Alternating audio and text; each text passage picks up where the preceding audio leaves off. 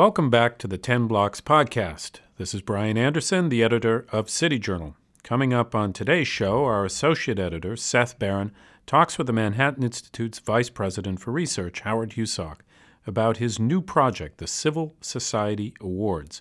If you've listened to some of our recent episodes, you've probably heard us talk a bit about them. It's a really fantastic award. 4 nonprofit organizations from anywhere in the country will receive $25,000 each for their efforts in tackling some of our most pressing social challenges. To learn more about the program, you can go to the Manhattan Institute's website or simply visit www.civilsocietyAwards.com. That's it for me for today.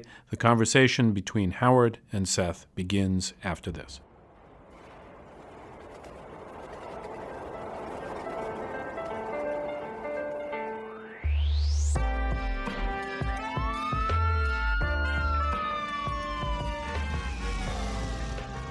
Hi, everyone. Welcome back to 10 Blocks, the official podcast of City Journal. This is your host for today, Seth Barron, associate editor for City Journal. The Manhattan Institute is a believer in the power of ordinary people to take initiative and tackle social problems. Howard Husock is vice president for research and publications at the Manhattan Institute. He directs the Tocqueville Project and its Civil Society Awards program, which is still accepting nominations. Howard, thanks for joining us. Thank you very much for having me, Seth. So, we hear this term a lot, but what is really meant by civil society? Well, one of the ways to think about the civil society that we have in the United States is to think about other societies that don't have civil society. So, for instance, why does China block and censor the internet? Because the Chinese government is afraid of even Little League Baseball. Anything that organizes independently and can be a source of independent thought, dissent, potentially independent power. And we in the United States are surrounded by that kind of civil society, so much so that it's like saying that the air is filled with oxygen. We have so much of it. In any community, you have the historical societies, you have sports and recreation leagues, all sorts of things. And we have larger civil society institutions such as the Boy Scouts, the Red Cross. All of these have bubbled up not because government created them, but because ordinary citizens got together and formed them and maintained and sustained them. Those are our civil society. It's somewhere between government and the family. Okay, and what does Tocqueville have to do with civil society? Well, Alexis de Tocqueville, the French political scientist who came to the United States in the 1840s under the guise of examining penitentiary conditions and then went around the country doing the best first examination of what American society was like, and his insights still redound. He was struck by the extent to which Americans in all places, in all sorts of fields, did what he called formed associations. And he regarded that as quite different from his native France, which then and now is far more centralized. So government stems from Paris, decisions are made from Paris. The United States is highly decentralized in our government, somewhat less so than it used to be. And even within that structure, there's just a tremendous number of things. Think of local food banks, all sorts of things that are not associated with the government, but yet serve public purposes. I see. How about religious organizations? Do they count? Absolutely. Religious organizations, because under the First Amendment, people think of First Amendment as a free speech amendment, and of course it is. But it says there should be no establishment of religion. Well, that means that you have all sorts of religions bubbling up. There's no state religion the way there is in Europe, obviously the way there is in the Islamic world. And so because you have this freedom to do all sorts of things under the religious umbrella, religious organizations do exactly that. And the history of Catholic hospitals, Catholic schools, Jewish day schools, you can go on and on. But I think people understand that as being part and parcel of the fabric of American life. Now, there's a tendency in American politics, particularly from the left, to see a lot of these functions, social service functions, as really being the domain of the government. So is there a conflict then between government and civil society from that perspective? I definitely think so. I'm about to publish a book whose working title is Who Killed Civil Society? And civil society in the United States is not dead, but it has been withering somewhat. And partly that's because today many of what were once independent charitable organizations now contract with the government to provide services. And there's a real tension there because you provide a different kind of service when you're a contractor with the government. Government exists to respond to problems. Government doesn't exist to set norms, to set standards, to tell people in advance, well, this is a good way to live, the way churches do, the way the Boy Scouts do. And so as government has grown and contracted and created what some people call the nonprofit state, it has created a tension. And if you believe that we should be reacting to problems and the government can effectively create problems, well, then you do have a critical eye towards civil society. And of course, as again with my China example, if you believe that government is the agent of control of society generally, then you really don't like civil society. There's a thesis that Americans are becoming more isolated, even though we're all supposedly so connected now with social media and technology, but that in reality, there's a lot of loneliness happening. And, you know, I've heard this thesis, the bowling alone thesis, that people go and just do things by themselves that maybe they used to do in groups. Now, this isn't really getting to, you know, big social issues like, you know, food banks or, you know, helping the poor or anything like that. But it does seem like an important question. How does the decline of civil society impact just how individuals live? I think it does a lot. So I think that, you know, if you're a member of a church and you have to think about organizing the family picnic, well, you don't organize that by yourself. You organize it with other members of the church. And then you socialize with those people. And then if you're sick, maybe they help you, or if they're sick, maybe you help them. And so the fact of the institution and your membership in it, and in all kinds of institutions, not just religious institutions, creates social fabric, meaning connectedness among people.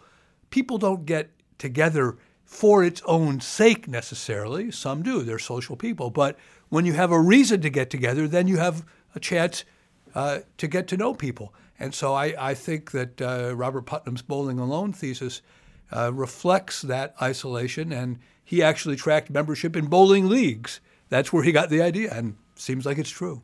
Okay. Well, the Manhattan Institute is a think tank, Manhattan Institute for Public Policy. And, you know, it produces research and things like that. What's its stake in civil society? And what are the civil society awards? Well, civil society is something that organically happens. And to the extent that public policy suppresses civil society, we have a public policy take on it. So, for instance, when you take foster care, which used to be very much handled by religious groups and some secular groups, for instance, the Children's Aid Society here in New York, which began in the 1850s, in part to oversee privately foster care. When the government assumes that responsibility, not only has it done it quite poorly, as a matter of fact, but it squeezes out all of that association effect that we were talking about a moment ago. And so to the extent that we at the Manhattan Institute have a public policy view on this, we don't want that kind of thing squeezed out. We don't think government does a lot of these things as effectively. I don't, anyhow, as the Manhattan Institute representative on this subject. And we lose some of the connectiveness that comes with organizing things civilly. And so our Civil Society Awards program seeks to recognize groups who are active locally around the United States that are seeing a problem or a need, not necessarily a problem, a need. It could be a vacuum.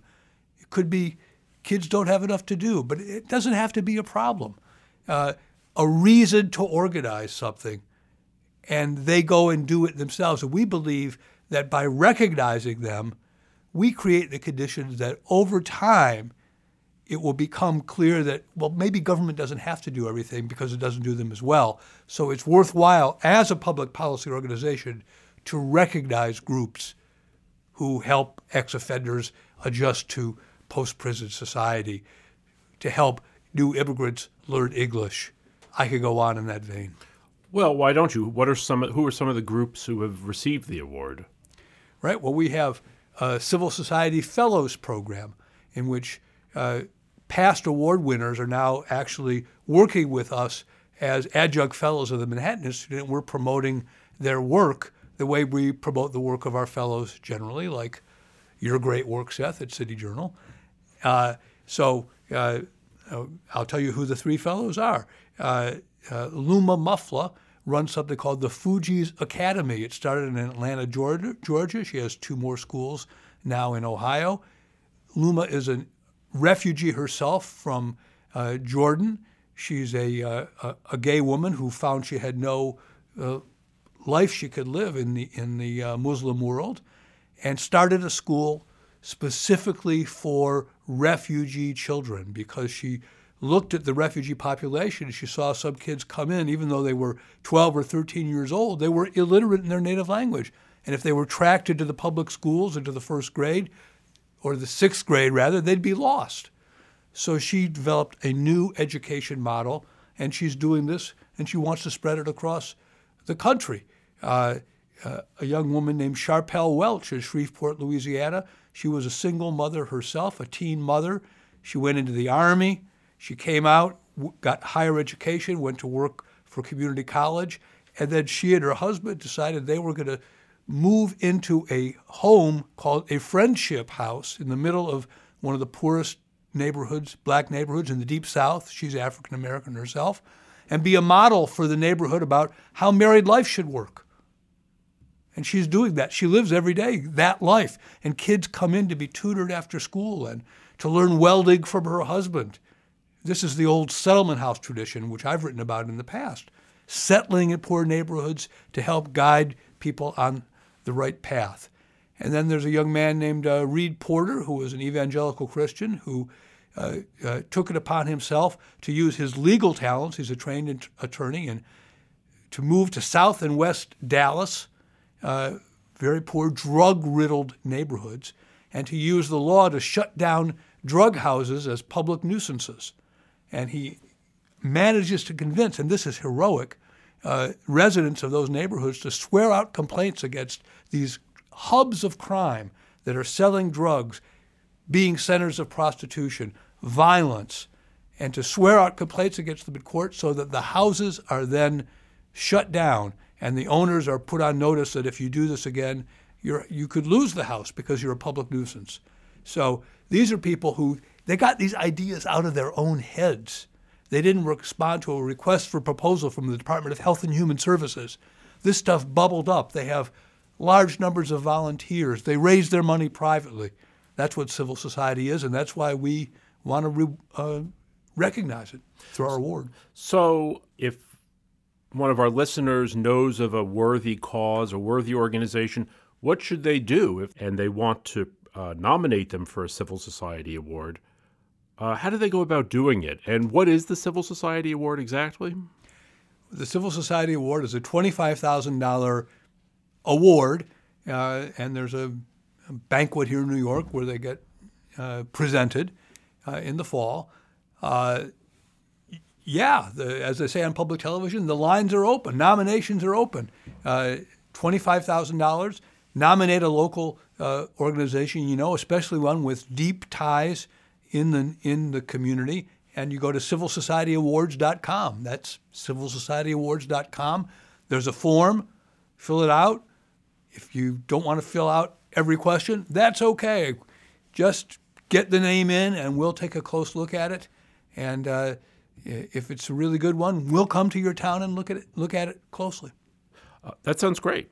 So you heard Howard. If you'd like to nominate an organization for the Civil Society Award, please go to Manhattan Institute's website and follow the links, or go to civilsociettyawards.com. Don't forget to check out Howard's work at cityjournal.org. We'd also love to hear your comments about today's episode on Twitter at cityjournal, #10blocks. If you like our show and want to hear more of it, please leave ratings and reviews on iTunes. This is your host, Seth Barron. Howard, thanks so much for joining us today. Thank you, Seth. Thanks for joining us for the weekly 10 Blocks podcast featuring urban policy and cultural commentary with City Journal editors, contributors, and special guests.